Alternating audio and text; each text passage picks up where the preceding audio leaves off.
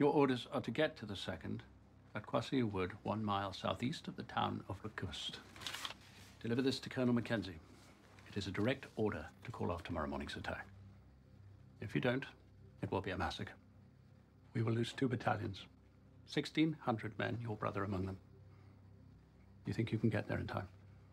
Yes, sir. Hey, it's Last Per Hour. The podcast where we talk about 2 hours worth of movie in 1 hour worth of podcast. I'm Eliza Chin. And I'm Brian Liu. What an introduction. I know you nailed it after like 2 tries. Two tries. Yeah, we won't talk about that. Yeah. I'm obviously not Eliza Chin. I am in fact Mr. Foster. Yep. The Mr. Foster that we always mention in our podcast Yeah. previously. That's what I've been enjoying listening to the most, is just waiting for that little Easter egg where my name is dropped into your podcast. I can stop listening now because I made it on. So that's all I was doing this for. Are you not going to listen to like this one? No. An actor never, listens to their own movie or watches their own movie. Yes, they do. Do they? Pretty sure they do. Oh. I hear it so often, though, where they're like, no, I haven't even seen it. How could you not, right? How could you not put all of that time and effort into a movie and then not go watch it? But don't they watch it in like the premiere? Oh, like in a preview kind of thing? Yeah. Yeah, I suppose they do. They probably do. Yeah. I was just trying to sound better than I really am. Oh yeah, and you might have realized by now that audio quality is way better than before. That's because yeah. So rich. So rich. Hopefully we sound like actual podcasters right Yeah. now. And You sound are like- actual podcasters. I mean, we're kind of like... we're actual podcasters with like crap equipments. Yeah. Yeah. But great quality. And now you've got great equipment and Yes. great content. So you're winning. Are we? You're with winning. with like the 2 listeners we got, which is Mr. Foster and Mr. Lowe. Shout out to you, Mr. Lowe. Mr. Lowe. What a legend. We'll get you on the podcast next time. Surely. We? As if like I'm a regular now? Yeah, nah. The reason Mr. Foster's here instead of Eliza is because Eliza's... Where's Eliza? I think she's at a leadership training Yeah. thing at some college somewhere, which we won't mention. Because she's our head girl at blah blah College yeah. in blah blah blah blah. Blah blah blah city, yep. Yeah, And so we got Mr. Foster now. He's kind of nervous. So. I am kind of nervous. Big shoes to fill. Okay. And for this week's movie, we're doing 1917. And we did Jojo Rabbit last week, eh? Yeah. Which Mr. Foster really, really enjoyed. I love the review. I don't know if I'll watch the movie. Have you not? No, I haven't seen it, and I don't think I will see it. But I thought you 'Cause wanted to see it. Yeah, I did want to see it, and then you kind of put me off, but in a good way. Like What do you mean put you off? like a friend saves you from getting food poisoning from a delicious kebab. Like it may have been a good kebab, but it would have put you off other kebabs in the future, maybe. So I feel like you've saved me from disliking a Taika Waititi movie. So thank you. Because you we're for that. shaming on it last week?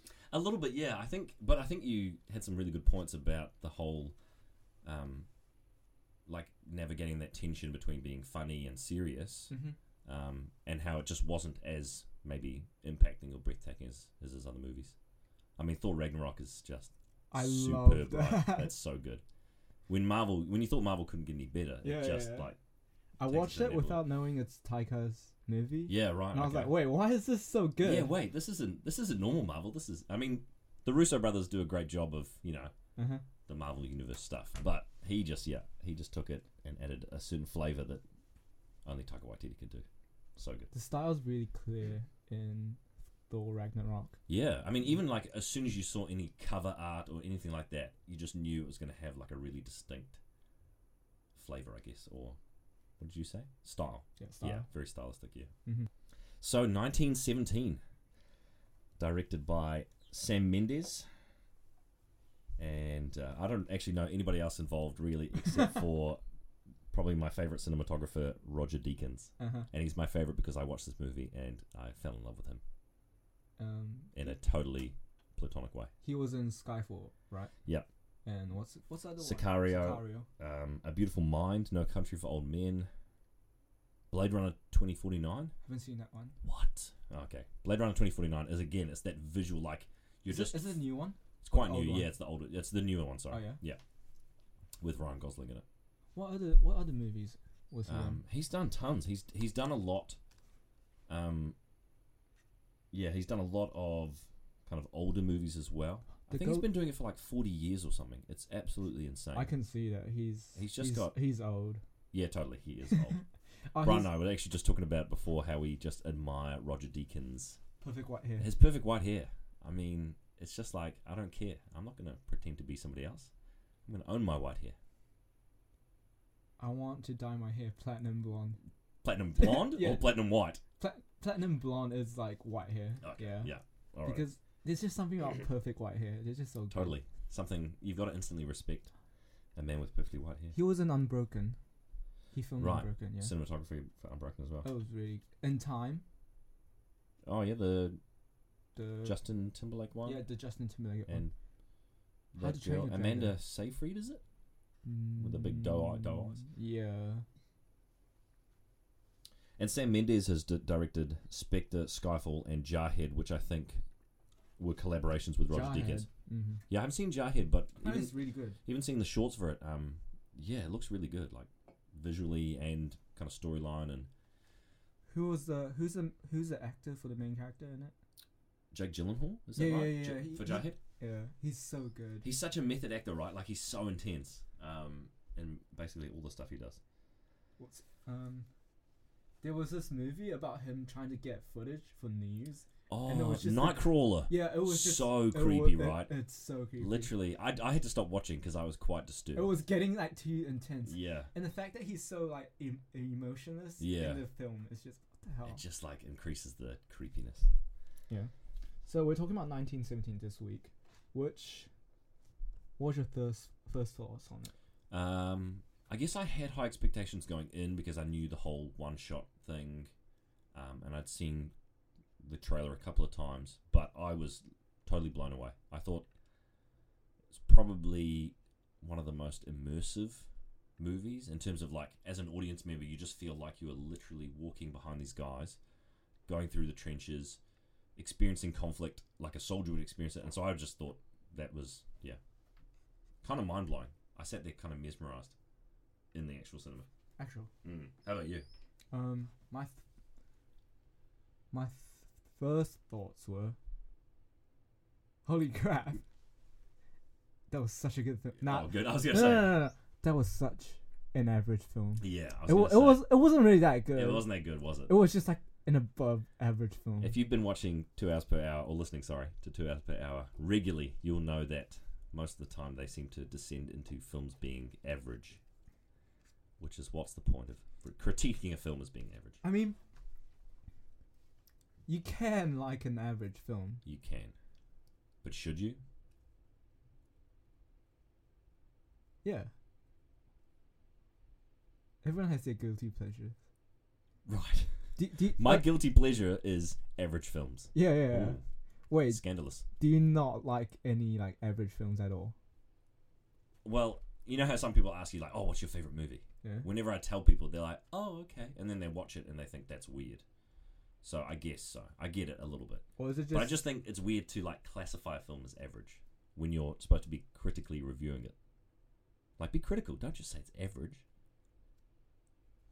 What do we say then? Just talk about, I don't know, the good things and the bad things. Oh yeah. Yeah, that's what we do. Okay, yeah, you get there eventually, but it's like, what was my first impression? It was average. Yeah. It was just above average. But okay, 1917 was not 1917 was amazing. Yeah. It was above amazing. totally. Yeah. It was just so good. Yeah. It was almost, I don't want to say flawless, but just in, like, the way it portrayed the war, the way the characters were, the action, like, everything just felt like it was legit. You know, you weren't like, oh, that was a cringy moment, or, oh, I wish the dialogue was a bit better. It was actually just, the whole thing was so good from start to finish. I wish they ran faster. Yeah, he didn't run fast enough. That's my main critique. Yeah. No, I do actually have one thing that bothered me, Uh-huh. but we can come back to that later. Oh, yeah. Okay, but no, I was interested to see if you saw it in an actual cinema. Was it IMAX? Did you say? Yeah, I watched it in IMAX, which made it insane. Yeah. So much better. We saw it in a small cinema, but it was still amazing. Yeah, Mr. Foster and Liza watched it together. Well, not together. I mean, they did. She sat behind me. Not directly behind me, but in a row behind me. And it's so weird to watch a film knowing a student is right behind you. It's so weird. I was really conscious of how often I picked my nose. No, I'm just kidding. Did your friends know that you're students? Yeah, I told him. Yeah. He was like, okay, all right. But no, there was one part where I literally jumped out of my seat, and I was like, oh, embarrassing. Like, I got scared. And was it the rat? The freaking rat. Honestly. That rat. I was so mad at that rat. I was so mad. I've never been mad at an animal as much as I was mad at that Rats rat. were the real enemy in the war. Yeah. Forget the Germans. They didn't kill anyone. It's the rats that killed people. Although I guess the Germans did set a booby trap. Do you tell people that there's like spoilers in your podcast, or is that implied? It's if you're gonna listen to an hour worth of podcast, very true, about a single movie. That's true. Then you should be expecting. But when you listen to a podcast starring Monica Hammond, and she doesn't say, "Hey, I'm going to spoil 1917 for you," and then she tells you that the main character dies, I felt really ripped off by that. In saying that, though, when it did happen in the movie, were you like shocked? I was still shocked, yeah. Because it was so fast there. Yeah, he literally like turns around and then someone's like, stop, and the guy gets stabbed. That, I think, yeah. Again, like, you kill off a main character like that, and it's just so unexpected. There's no like build up. There's no dramatic music leading to that moment. There's no like surrealism around it. That's what I really loved about 1917, like as a whole thing. It just felt every moment was real. You know, like he's stabbed and he dies within minutes, and it's like you're there with him taking his last breath. And he didn't have like a really really dramatic or beautiful like last line, like, oh, tell my family I love them or something. I mean, and we see those in movies all the time, and yet we still kind of, I know we don't really believe it, but we kind of do a little bit. Like we expect that, oh, that's okay. He's going to monologue because he's dying. Whereas it's like real life, he's just like, yeah, he's like, oh, am I going to be okay? And then all of a sudden, he dies. Yeah. Like, he just takes his last breath. And you're there the whole time. Like, you're just watching this guy die. Oh, yeah. It was just palpable. I couldn't even get that word out. The word I have for this movie is palpable. Are you choking there? I'm choking. Are you choking? Okay, so I got Eliza's initial thoughts here on recording, but I don't know if the mic can pick it up or not. And I just hope that I don't get any messages right now. But yeah, here we go.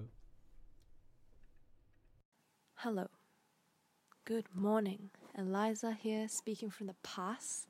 Yes, I am speaking across the space-time continuum, because if we can fit 2 hours into an hour, I reckon we can do all sorts of logical manipulation. And I would like to state that I'm very jealous that I'm missing out on the studio and on recording with Mr. Foster, but that's okay. It's okay. But what did I think of 1917? It wasn't gimmicky after all. I forgot this was one shot most of the time, and that's what's great. They decided to use the one-shot technique for purpose, and achieve that purpose, which is to take away any distractions from the story. You just live and walk with this guy. Other one-shot movies, say Birdman, which I adore, constantly call attention to the fact that they're sweeping and that they're continuous, but that suits the tone of Birdman. It's meant to be chaotic and overstimulating and almost nauseating.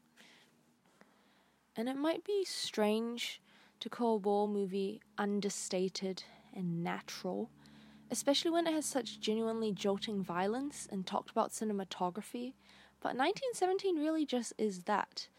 It's a story that's told honestly, and it's a story that's told well. The actors didn't overact. The movie didn't shy away from violence, but what I really appreciated was they never played that violence for sensationalism. I also nearly cried in the scene with the French woman and the baby, because it was so human, that scene. Yeah, yes. 1917 was a good movie. I liked it. So bye, Brian. Looking forward to listening to the podcast once it's done. Bye! Okay, that's unfair. She literally stole all of our good points. See, Eliza. Thanks, Eliza. Thanks, but no thanks. Wait, hold up. She did have some fantastic points, actually. Oh yeah, about the gimmicky part Gimmicky was part, yeah. there's this one time, me, Eliza, and Foster was talking about the movie 1917 Informed class. in form class before they were gonna watch it, and Eliza was like, "Oh, I just think that it's a typical war film, but with a gimmick." Yeah. And then Mr. Foster got so offended. I was very offended. I was offended on behalf of Roger Deakins. I get what she means, because when you hear, oh, this film is done in one shot, and we know that it's not actually one shot, so it can have that sense that, well, the only way to achieve this is for it to be gimmicky. Interesting that she brought up Birdman and, other one-shot films that maybe rely on it differently. But I think because Birdman used like a different technique of Totally. the one shot. tons of whip pans, where Yeah, like yeah, it can motion really, blurs. motion blurs, yeah, so it can literally blend them together. Whereas this had huge takes. I mean, what was that long one you were telling me about? 7 minutes Yeah, or something? the longest shot in this film was 7 minutes. Which is insane. Because imagine getting halfway through that 7-minute shot, and then you got to go do it again because someone coughs out of time or something, or trips on a cameraman. I would feel so bad Oh, if I was the so one that bad. mucked it up. I mean, that's what blew me away. Like the timing, the impeccable timing, every single scene was just so good. Oh yeah. And the fact that they'd rehearsed it for months beforehand, which was quite odd. I think Mendes said in one interview that they often in films just rehearse on set. Yeah. Because that's kind of once everything's done, it's in place. You know where the lighting's going to be, where the camera's going to be. So you rehearse on set. Whereas this, they rehearsed for like 4 months beforehand or something, just choreographing every single scene. They made that. If you don't know, Sam Mendes is the director and writer for this, and cinematographer Roger Deakins. And yeah, Did you guys know it was Roger Deakins? I don't know if we've said that enough times. yeah, Roger Deakins. Roger Deakins. Roger. Deakins. And like I was watching this film watching this YouTube videos yesterday about how they planned out every single shot. Yeah. Was they made like models, Yeah. and it was like every single model was to scale of what they need to do. Unbelievable, right? Yeah, and they need to like calculate all the angles Yeah. and how long the trenches they're gonna take Yeah. to like walk it through, so it's exact like 8 minutes or 10 minutes. Yeah. Even And- the way they plan the lighting, right? Like they set up a little the lighting flare. rig on Yeah. the model. I saw that one as well. Insane. Because they need to calculate how long the flare will last. Yeah. So that the lightings will be on the character. Be on the character. It's I know. insane. So cool. And that huge burning building is just like a giant light tower. Mm-hmm. And so they could control like the amount of light coming out of it. Just the attention to detail was really cool. And like But no. oh, sorry. All of this, it's just for gimmick. Oh, yeah, gimmick. Yeah, But it's pretty gimmicky. Yeah. It's I mean, it's kind of we can tell when you go into that little, that hut or that little Yeah. trench. Like, it's like, you can see the transition. You can see the cut. Yeah. Oh, not good enough. Not good enough for Eliza. High standards. Yeah. Yeah, so going back to the set, they built 1,500 meters of trenches, like 1.5 kilometers of trenches. Mm-hmm. It's hard to fathom actually, just that scale of set, and how they could never use the same piece of set again. Because once they've gone through it, it's like they just have to keep moving. Yeah. In the whole mind-boggling. film, they never walk back. It's No, always forward. They never walk backwards, right? I'm pretty sure my dad told me this. He was like, the hardest part about filming 1917 is the weather, Yes. because yeah, they need to make it all look like it's the same day. that's right. But yeah. it's not the same day every day. Yeah. So you need to plan it Totally. like really well. Yeah, like if all of a sudden one cut it's raining, or it's a bit more drizzly, or it's more sunny, you'd be like, oh, that's obvious. Yeah. Even to get the lighting consistent between, like going behind a character, or whatever clever technique they used. Because I know with the plane crashing, Mm-hmm. they have like a concealed cut when the camera passes behind the guy. Oh, yeah? But it's literally like a fraction of a second, and then it's on the other side of him. Mm. So to stitch that together and make it look consistent would just take so much work. Oh yeah, let's talk about the cast. Okay. Okay, I got the cast list. Do it. We got George McKay. Who? Just kidding. Sorry, I was Being rude, yeah. trying to emphasize his lack of his How he's just obscure, like no one who knows who it is. Yeah, I like how the two main characters are like, it's like, is it their first movie? Yeah, And then the rest are like all the popular all British the popular actors, British yeah. actors, just throw them in there. Go, sorry, carry on. I shouldn't have interrupted you. All good. It's George McKay as Lance Corporal Schofield, yeah, and Dean Charles Chapman as Corporal Blake, Benedict Cumberbatch as Colonel Mackenzie, Colin Firth as General Aaronmore, Mark Strong as Captain Smith, Richard Madden as brother of Blake, Andrew Scott as Lieutenant Leslie. So it's basically a film about these two. Wait, it's pretty much a film about Schofield running to find the actors of Game of Thrones, Sherlock. And wait, and what's the other one? What's Colin Firth on? And Kingsman. Yeah. Kingsman. Oh, right. Okay, that's what you went with. Yeah. Colin Firth's he's pretty prolific, but Kingsman is sure. It's just the accent, man, and how like elegant they are. Oh yeah, there's got to be a pompous Brit, and you get in. Yeah. And by the way, I'm pretty sure I mentioned this before, but Eliza likes Kingsman 2, but then Kingsman 1. Yeah. How is she a movie critic, right? She's an imposter. But I didn't even realize Andrew Scott was in it. The Right. um Moriarty. yeah Moriarty. Moriarty on Sherlock, the He BBC was version. insane Yeah. as Moriarty. So good, right? He's on an episode of Black Mirror as well. Actual. Fantastic. Like, I think it's called Smithereens. Oh, Really that good one that about like right. the obsession with a social media app and it leads to a car crash. Oh yeah. But he's so good in that, like psychotic, you know. Mm. But so good. I feel like he's like one tier below Heath Ledger. That's how good it is. Yeah, right. That kind of method, kind of like full immersion acting. Mm. And his character is probably the most convincing, I think, in this. You know, when he's like that really like disillusioned, yeah. just like he's over it. He's like, oh, okay, you decided to show up. What day is it? We're having bets. You know, it's like really kind of like harrowing just how removed he is from normal human interaction. But the thing that bugged me about that, other than maybe Andrew Scott, is just that every time they encountered someone, it's like, oh, you've got to find Corporal blah blah, or whoever was like the important character that they had to see next. It was always just like this really famous British actor's cameo. Yeah. And it felt really jarring. And I've got a quote from Vanity Fair. This guy Richard Lawson says, "These cameos are needless, almost garish distractions, pops of flash that are too glaring against the solemn grey of the film." I thought it was so true. It feels like you're watching these two guys who are, like you said, basically unknown actors, and you don't know who they are, and so then when they're walking, you feel like you're just getting to know them as soldiers, and then every time it pops into like this famous British actor, it kind of brings you back out to be like, oh, it's a movie. Yeah. Like it's way too jarring. So you think that the fact that they put them in is kind of like unnecessary? Totally unnecessary. Yeah. Yeah. And it felt, yeah, like he says, a pop of flash. It was almost like way too obvious because there were no other well-known actors other than these characters.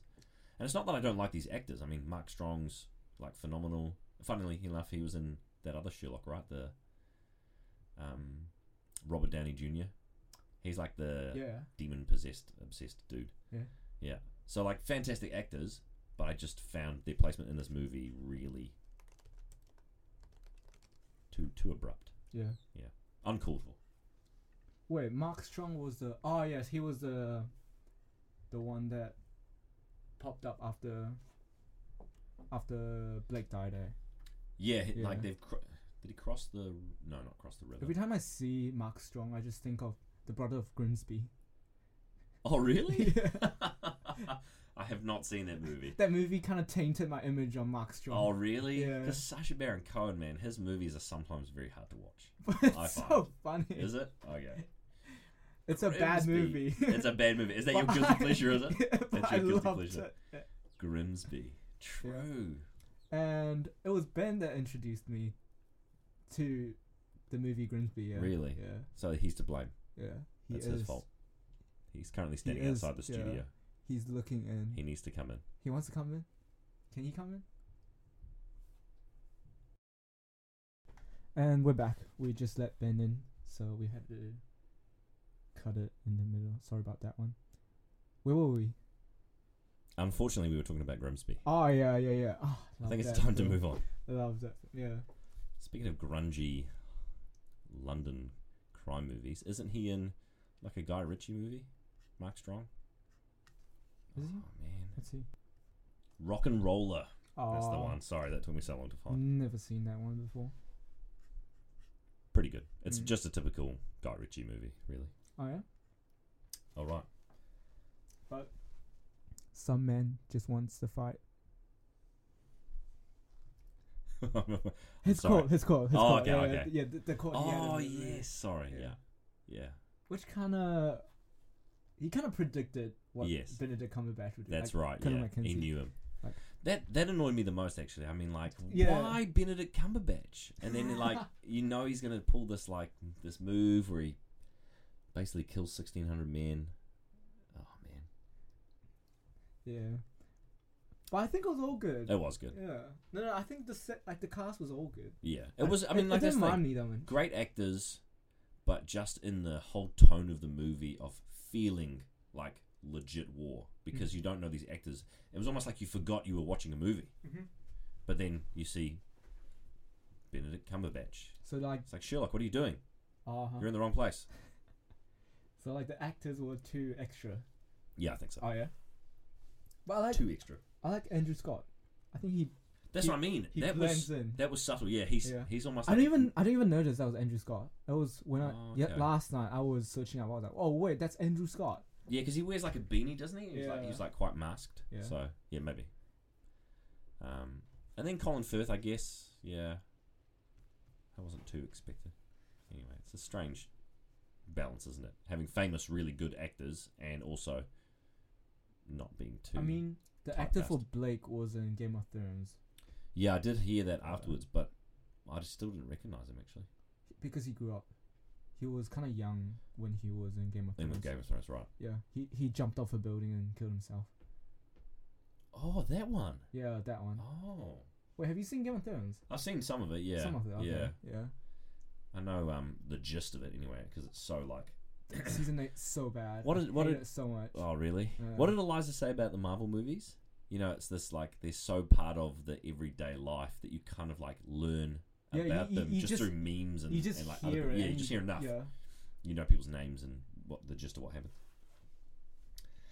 All right, so what did you really love about 1917? Love. Yeah, what was like the standout thing that you really enjoyed? Good question. Dramatic pause. Good question.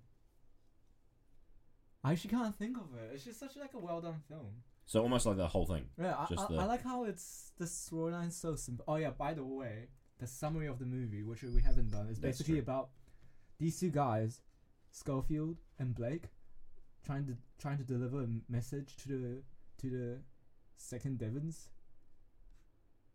That's how he said it. Mm. That's how he said it the whole movie. Yeah.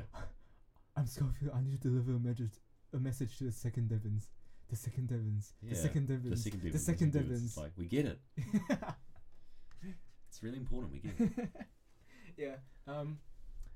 It's about these two guys delivering a message to call off an attack tomorrow morning. So they got like only a day Yeah. to deliver a message because they're walking into a trap.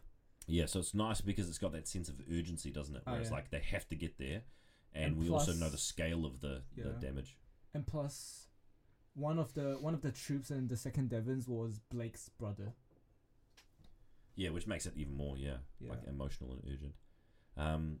And their intel is that the Germans have basically left, right? Like Yeah. they've deserted the Yeah, space front line, between, yeah. so they can just walk across freely. Yeah. But they know that's probably not Mm. necessarily the case. Okay, what I love. Okay, back to what I love. I love it's just how it's such a simple story, Yeah, right. but they execute it perfectly. Perfectly right. Mhm. Mm. Yeah, I think Eliza's sentiments were that it was real without being hyper real. You know, like it wasn't that we were immersed in the action in kind of like a glorified way. Like I'm thinking Saving Private Ryan's really similar. You know, like really good action, but it's kind of sensationalized. You know, like he's talking to the guy who's on the phone And then he pulls him on the shoulder, and all of a sudden the guy's face is blown off. You know, and then like the sniper shoots a guy through his sight. You know, it's like this kind of. I guess it could have happened in war, but it's kind of also a bit surreal. Whereas this, like, they get shot and they get shot at, and it happens out of nowhere. Like you're given no warning. All of a sudden, a shot is just fired. Yeah, when he was trying to jump over the bridge. Yeah, that was such a brilliant sequence. Like that real grueling pace where you're like, "Hurry up, man, hurry up!" And yet there are no cuts. There's no like fast cutting, giving you a sense of pace, and so he's just like it's real time. Yeah, he's just like crawling across this bridge. You're like, hurry up! You're getting shot. Really cool. And even when he moved up and he ended up getting the sniper in the end. Yeah. I mean, that was just such a tense moment. His accuracy is insane. Yeah, how did he shoot that guy without even seeing him? Right. He basically like jumped out and then shot him. Yeah. Just as we're talking about hyperrealism. Yeah. That totally would happen. Uh-huh. Yeah, I really like the attention to the set as well. Like you had that, you know, they go over the first no man's land, and it's like the pits of water. You just got these bodies strewn everywhere, horse carcasses. When he puts his hand through that guy's chest, he like tries to avoid it the whole time, and then the other guy comes down and bumps him into it. Yeah. Just amazing, so good. I like the river scene where he was floating down, and there was flower petals around him. It was like really pretty. Yeah. Really beautiful. Yeah. But then he floats towards like a pile of bodies. Yeah. Yeah. That's so good, eh? Like this contrast of, what would have been a beautiful, peaceful environment, and then it was all of a sudden I mean, those bodies, they were just piled up at the end of the river, and he had to like crawl his way over them. And you're watching every single moment. It's not like, oh yeah, I get it, that's gross. Next shot, please. Yeah. You're literally watching him like body after body after body. Oh. Just sickening. Yeah, I thought that the inclusion of music was nice as well. The Wayfaring Stranger. Is that what the... yeah. Oh, okay. I'm Coming Home. Oh, right. Yeah. Yeah. I mean, even just the whole music of the entire thing, that it felt like it heightened it and emphasized the drama, but not in a way that was like super Hollywood, you know, like jump scares and things like that. That was really built up by music. Oh, you're talking about the score? Score, sorry, the score, yeah. It kind of just... You're talking about the last song in the end. Oh, right. Yeah. No, I'm Coming Home. Oh, okay. That's the one that the guy sings, Yeah, to see my brother. That was so cool. That was so good. Because he was just like singing it in the middle of a forest, and you literally approach and get this sense of like the song slowly building up, because you're actually getting close to the guy making the noise. It's so brilliantly done. What's it called?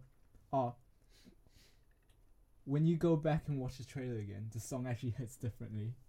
Oh, really? Yeah, because they play like a little bit in this trailer, and you don't realize it at the start, but then once you re-watch it, it's like, oh, okay. Oh, so you feel now watching the trailer again, it's like... It feels different. It feels different, true. I think as well, they did really well in the trailer to not let you know that one of them dies. You know, like, even though you see him running by himself at the end, and running by himself through the city, I think, in the trailer. Yeah. You still don't have a sense that one of them's definitely going to die. I think it's just because we're not used to main characters dying, so we don't assume that he's going to die. Yeah, totally. Yeah. It's such a convention of film, right? Like, no, he's the main character. Like, of course, he's just going to survive the war. Totally. Oh, about the running scene, I loved that scene. So good. Right at the end, the one with all the explosions. Oh, when he climbed out, I was like almost crying because how epic that scene was. Totally. And plus, I was watching it in IMAX. It was just like big screen. So good. The music was like boom. Yeah, so rich. And I think as well, they had this really good sense of like, because you followed him the whole time, you know just how like grueling and exhausting this whole thing's been. And then you just see him like that little last moment where he literally is deciding, like, do I bother? Do I still bother running? They're about to charge out of the trenches. And then he literally makes that decision and he starts running. You're like, yes, do it. So good. And even the bumping into the extra, you know how he bumps into that guy and tumbles over. Apparently that was never planned. Yeah, the second bump was never meant to be. Yeah. And he got up so fast. And just kept on running. So good. He's probably fed up with like re-shotting it again. Totally. He's like, I'm gonna get out. I'm good. I'm gonna keep going. Totally. Keep cameras rolling. Well, they only had like, what, 4 takes, was it? 4 takes. I think so. They could only do 4 takes because of the, like the explosion. Oh yeah. Supposing they had to pull off, the timing of the day, just like the scale of what it took to redo that. I mean, that many extras, all piling out of the trenches, like that must have just taken so long to fully reset that. Mm-hmm. So cool. And have you seen how they do like the pass off? So the guys are in the trench with the camera, and then they hand it off to a crane that follows the guy up the trench, yes. and then that hands it off to like a big ute that clips it on the back and then starts driving. Yeah. And it's just seamless. They even have like motorbikes. Motorbikes. What's one guy on at one time? I think it's like attached to the guy by this big kind of Stabilizer. yeah, gimbal kind of thing. And then all of a sudden, yeah, he's like handing it off to someone on the back of a motorbike. Yeah. And then they start driving off. It's just so cool. What a cool thing to work on and like pull off. I know, right? But nah, it's just a gimmick. It's pretty gimmicky. Yeah, at the end of the day, it's only a gimmick. it's only a gimmick. I mean, I can pull it off with my Huawei P30 phone. You know, easy peasy. Hey, Eliza, is she going to listen to this? Do you think? She says she wants to listen to this because she doesn't have to listen to herself now, so she'll actually listen. True. Yeah. It's the worst part about podcasting. You need to listen to yourself. True. Listening to yourself. How is that, Brian? Do you feel like you know yourself better? I hate it so much. I have such an accent. I hate it so much. Like the sound of your voice you hate? Or the things you say? I hate the things I say. I think I hate my voice more than what I say. Oh, okay. Yeah. Fair enough. I think it is hard to listen to yourself. It's just weird as well because you'll sound different when you're recorded than what you hear of yourself normally. Yeah. It's so weird. What do you think of the last part when he runs in but he got stopped? Oh, like, and he's almost like rejected from even Yeah. being able to see the guy. I thought it was good. I thought it added necessary, like, tension and drama to the ending. Yeah. Made it a bit more epic. I was like, no, let him in. Yeah, how dare you? Do you know what this guy's been through? Do you know that this is a general order? Do you know that he's been filmed in one continuous shot the whole way? Do you know how hard that is? No, I get it. Yeah, it was like... Actually, yeah, I guess I kind of thought, oh, he's not going to make it, and all these men are going to die, and it's going to have a tragic ending because that's what happens in war. Uh-huh. But then it was like a kind of a happy ending, which is good. You? Did it really just Yeah, I annoy was you? like, no, let him in. I've waited so long for him to deliver the message. Let him in. Yeah, it's kind of like that dramatic irony, isn't it? Where, like, as the audience member, you're way more invested than those two characters who are stopping him from getting in. So you're like, Yeah. guys, no, you don't understand. Yeah. And even when Benedict Cumberbatch was like, I'm not calling you off, I was like, come on. Yeah, you're such a piece of work. Piece of work, eh? He's a piece of work. Yeah. That's what we're going with. I just had a thought actually about.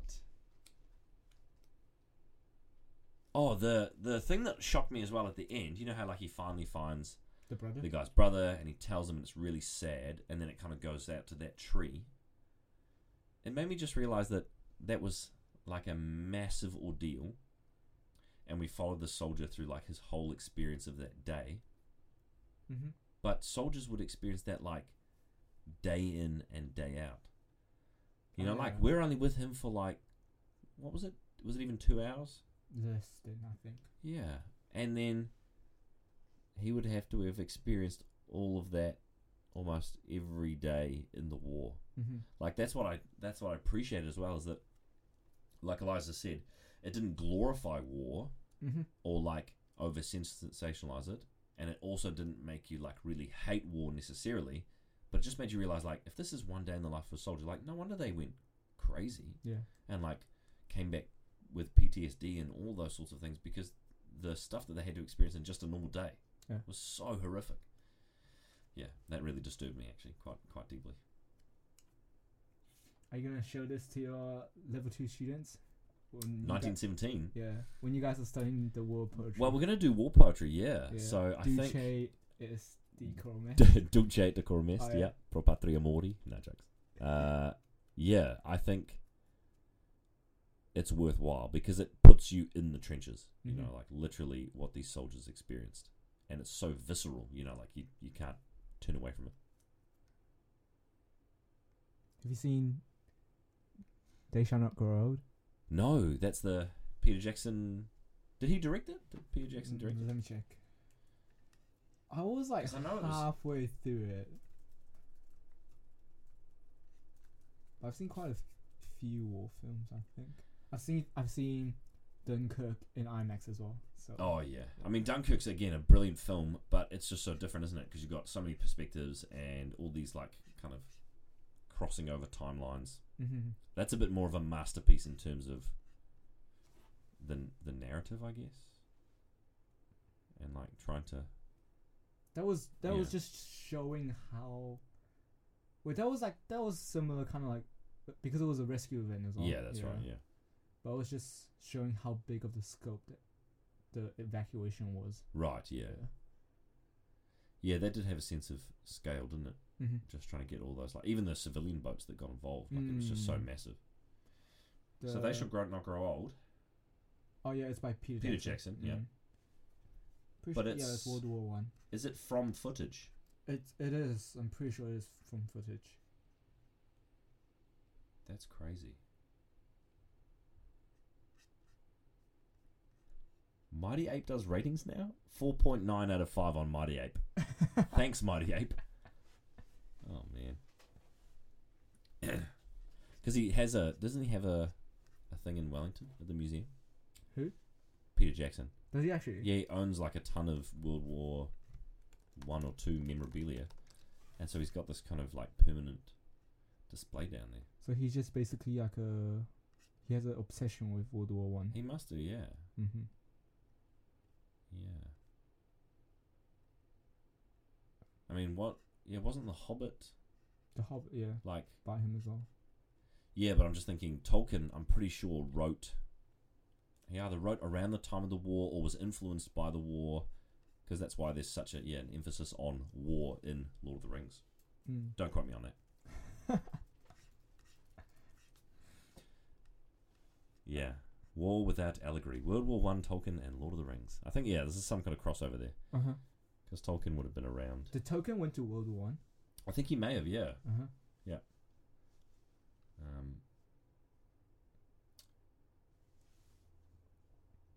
Oh, interesting. This does a comparative shot between a shot from the film Lord of the Rings and the Battle of Passchendaele. Battle of Passchendaele was horrific, Oh, okay. like a real massacre. Uh-huh. I can't quote, but there's this podcast by Dan. Carter.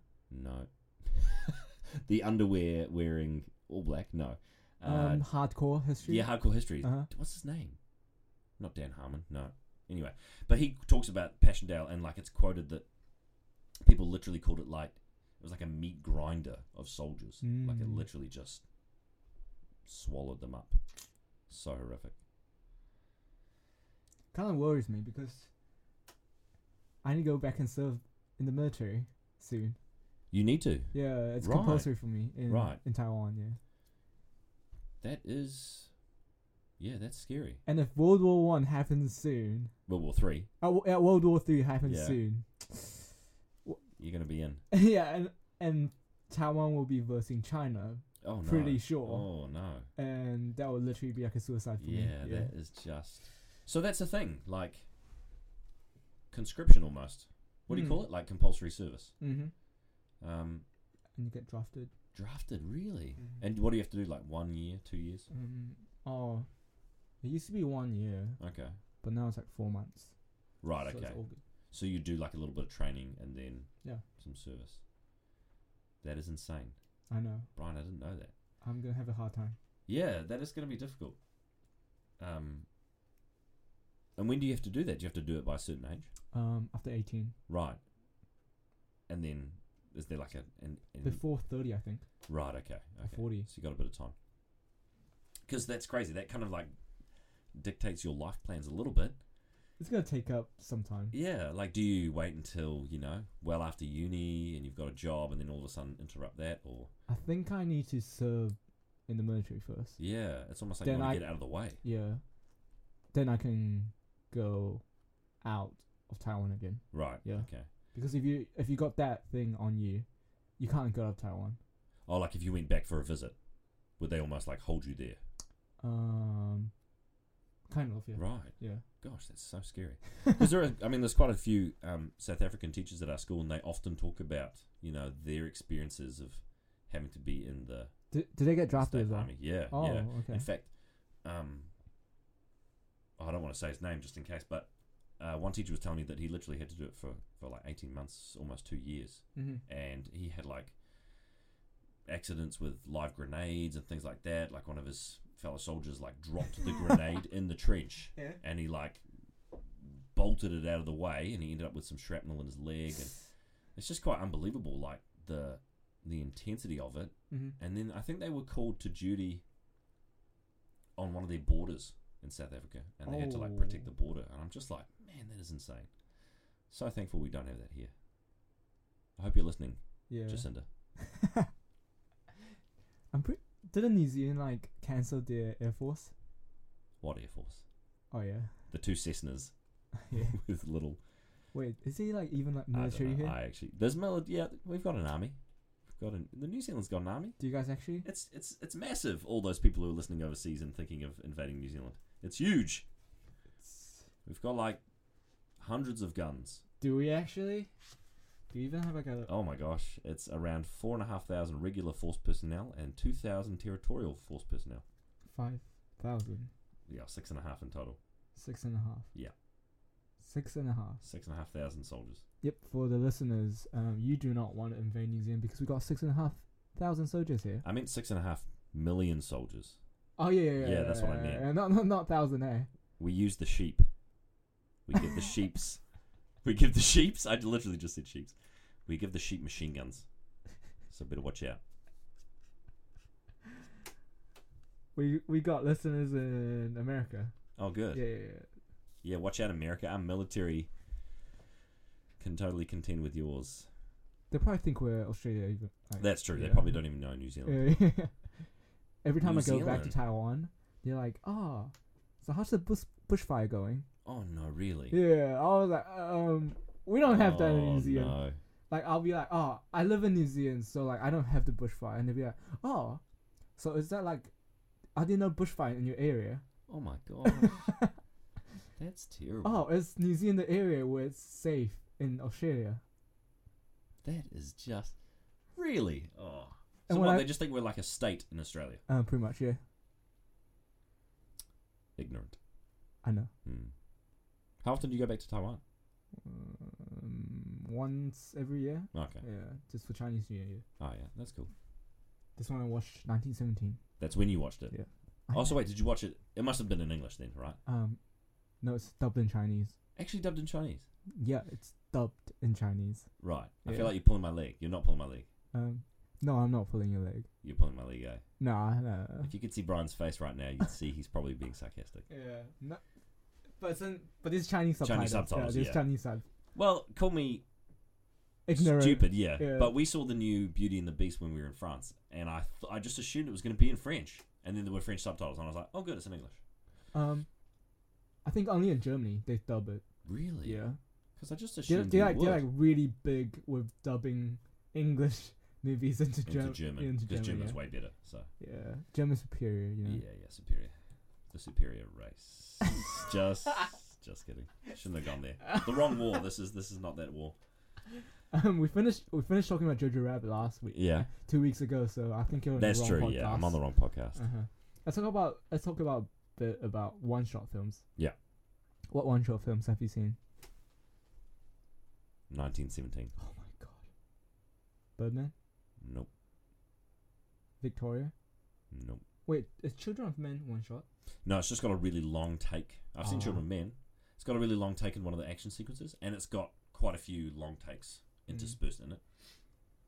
Okay, so Sorry, I've seen Spectre, and that has a really long shot at the start, and I was watching a video on that the other day, and they have like 1,500 extras just for the first opening sequence. I think it's less than 10 minutes long, or it might be about 15 minutes long, I'm not sure.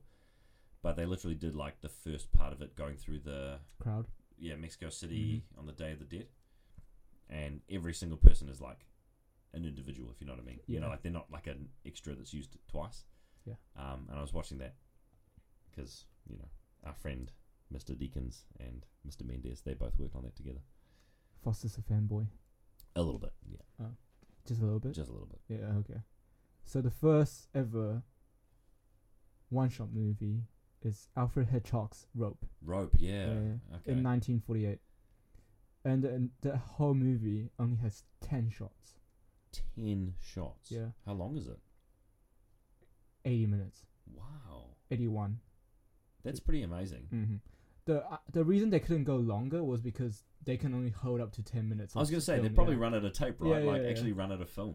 That's So- such a foreign concept now. So when they used it, they used a technique called color match, which is when they're gonna cut it, the camera will zoom up on like a solid color, like a guy's suit back Yeah. or something like that. Yeah. So the whole frame would just Would be be black, covered in that, Mm. right? Yeah. and then they'll cut it. Yeah. Otherwise known as an invisible cut. Actual. Yeah, because you can't see when the cut is because, Oh, like you yeah? say, like they color match. Mm-hmm. They used that in 1917, but I think it Not usually, as much. Not as much, and it Yeah. usually just went to black, Mhm. and then very quickly came out. Because color match these days is pretty noticeable. Yeah, totally Mhm. right. Because you've got such spectrum. Whereas I suppose on film, it probably would be more easily matched, maybe. Mm. Yeah, But it's that's still cool. smooth. 80 minutes, man. That's Yeah, amazing. yeah. And what year was it? 1948. Even for today's standards, that's like insane. That's Yeah. nuts. Yeah, And the first ever attempt on an actual one shot was like fully a single shot, right? yeah, but attempt was Macbeth. But they technically have 2 shots. Oh, okay. The starting, and then it blacked out for like to show like the title Macbeth. Right. Then it was just 1 shot to the end. So 2 shots. But really, one shot. I mean, the Yeah. majority of the story. I'm pretty Man, sure. I don't know if That's I don't know if they crazy. did it in 2 shots or they did it in 1 shot but edited it to 2 shots. Right. Okay. I don't know. Yeah. Okay. But the actual 1 shot film was Russian Ark. Yeah, you showed me that the other day, and I watched the trailer for it. Mhm. That's another one, that must have just been like really well timed and choreographed. They- There's s- heaps of rehearsal with over I a bet. 1,000 actors. 1,000 actors, Yeah. and they're all in the same building, right? Like it's Yeah. literally the same interior. And is it a ghost? Does he move through the? I have no idea what's about. Oh, okay. Yeah. So fascinating, Mm-hmm. and it's got that real like historical Russian vibe to it, right? Yeah. I was watching the trailer, and it's funny. There's this just noticeable point where one of the extras looks directly at the camera, and then she like quickly looks away, and you're like, "Oh yeah, I saw you. I saw what you did there." You know why the actor did 1 shot? Why? Because he was sick of editing. No, actually, Yeah. that was his reason. Yeah. Surely it would be so much more work to do 1 shot than edit. I have no idea, but I saw that on the article and I was like, oh, I respect that. Yeah, good enough reason. Yeah. Yeah. I do all my assignments in 1 night because I don't want to do 3 nights of work. Yeah. That's cool. I don't like to stop my thinking process. Yeah. I like to just toss it all just out. get it all out of the way. Yeah. Yeah. But other 1 shot films are Birdman, Yeah. like we mentioned before, and Victoria. So what's Victoria? Victoria's about this Spanish girl, I believe, Right. in Berlin, and it was just like a night out, and she was involved in these guys who eventually dragged her into like a bank robbery, and Oh. it escalated from there. I watched like half of it. Yeah. It was, you can tell the technique wasn't as good as 1917, but Right. it's still good. Because it's still quite modern, isn't it? 2015, it says it was made. 2015, yeah. Yeah. Okay. And there's Uh, other 1 shot films that I can't remember. Yeah. I think that's like Eliza said about Birdman. Sometimes you're brought to the awareness that it's a 1 shot film, Mm-hmm. and that's kind of sad. But I found the opposite with 1917. I was watching it, and then had to almost remind myself, wait, this is done in 1 shot. Like, wait, how are we now in like our 3rd setting? The cameras are like really smooth in 1979. So smooth.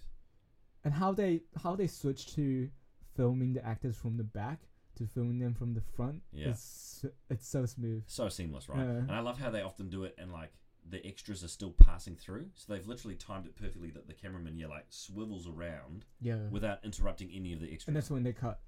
Yeah. So cool. So clever. there's another technique apart from motion blur and color match is foreground objects. So like once they pass an extra, they cut it. Or when they pass even like a doorway. Yeah, like a doorway, they cut it. Yeah. Like in Children of Men, they cut it whenever they pass the car door. Yeah, and I think it's almost like that seems more seamless in a way because you're caught up in the action so much that you forget that this is a place where you could insert a cut. Yeah. Whereas when they go into a darkened doorway, like the color match or the invisible cut, you're kind of like, oh yeah, that you could totally cut it there.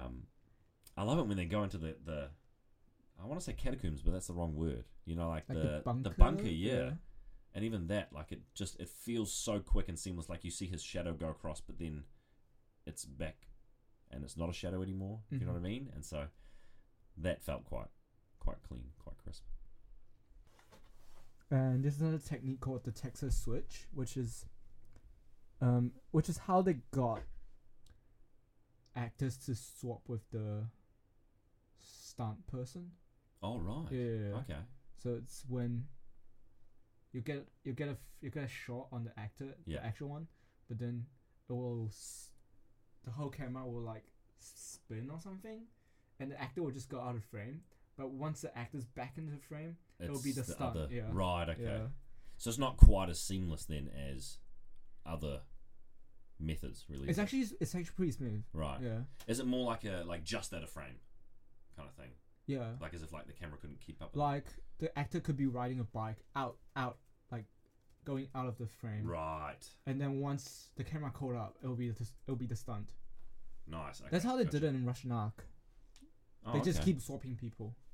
Oh, okay. So they had all those extras, but they actually still need to recycle them a little bit. I'm pretty sure, yeah. Right. Yeah, let's talk about here the Texas Switch. Atomic Blonde. Actually. I've not seen that yet. I've seen the trailer or something. Apparently it's really good. It makes sense because I guess with stunt doubles you need to have a moment that forces you to still think it's the same person. Like I was watching Baby Driver really closely, and I'm wondering, like those moments where they're skidding around corners, it's obviously a stunt driver. Yeah. Because unless that kid knows how to actually drive.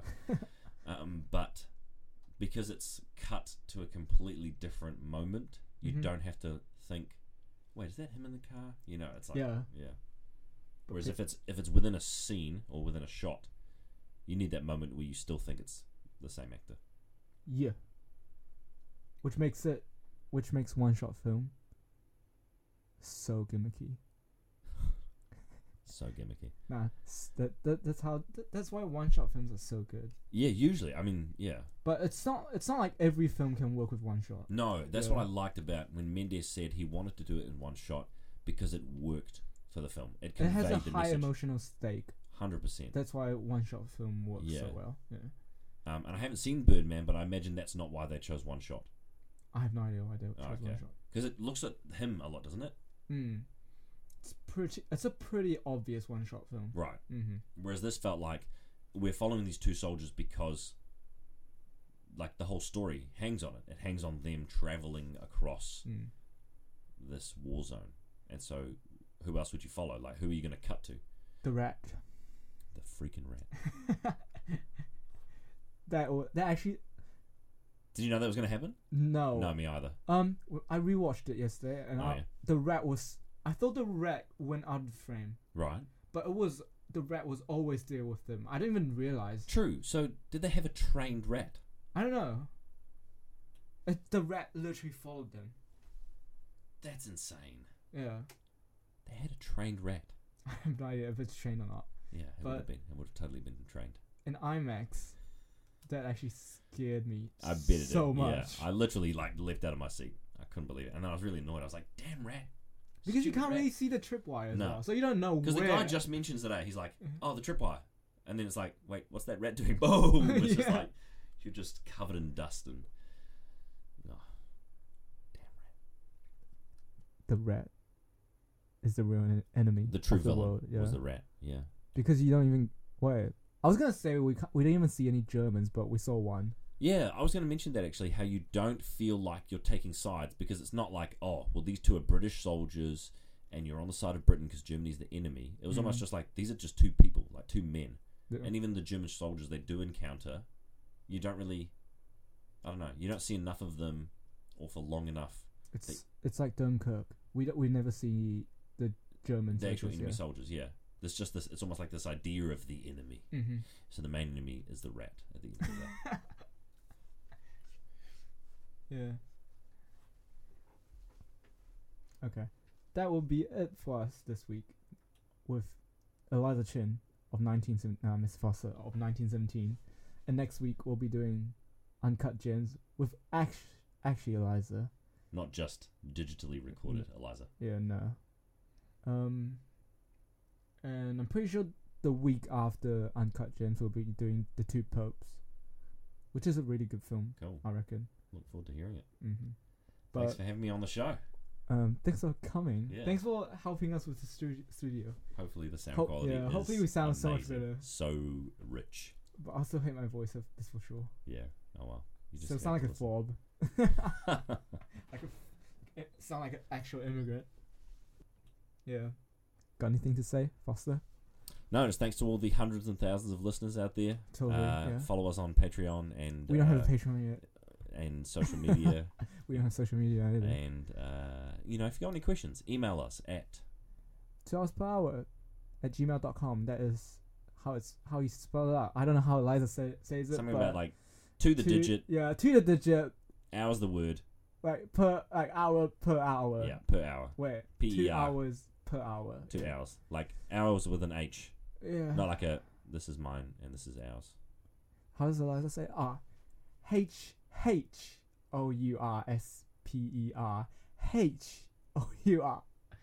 Do you say H or H? I used to say H because I'm from England originally. So you say H. Is that how British say it? Yeah. Oh, H actual. for house. But now I say House. H for whatever H stands for. H, yeah. You're getting Americanized now. New Zealandized. We just have like weird accents, like mixed up X Yeah, and A. I know, right? It's It's like a such a constant- weird blend. It's a constant battle of whose accent is right. Yeah, no one's. We're all wrong. Yeah. So, like I said, that'll be it for us. And we'll see you next week with Uncut Gems and more of the Safdie brothers stuff that we'll be talking about. And thank you for listening. Goodbye. Goodbye. Did you hear that story about Wilco? How he lost his ear? Not in the mood. Keep your eyes on the trees. Top of the ridge. Bet he told you it was shrapnel. What was it then? Well, you know his girl's a hairdresser, right? And he was moaning about the lack of bathing facilities when he wrote to her. Remember those rancid jakes at Harris? Anyway, she sends him over this hair oil. Smells sweet, like golden syrup. Wilco loves the smell, but he doesn't want to cast it around in his pack. So, he slathers it all over his barnet and goes to sleep. And in the middle of the night, he wakes up and a rat is sitting on his shoulder, licking the oil off his head. Wilco panics and he jumps up, and when he does, the rat bites clean through his ear and runs off with it.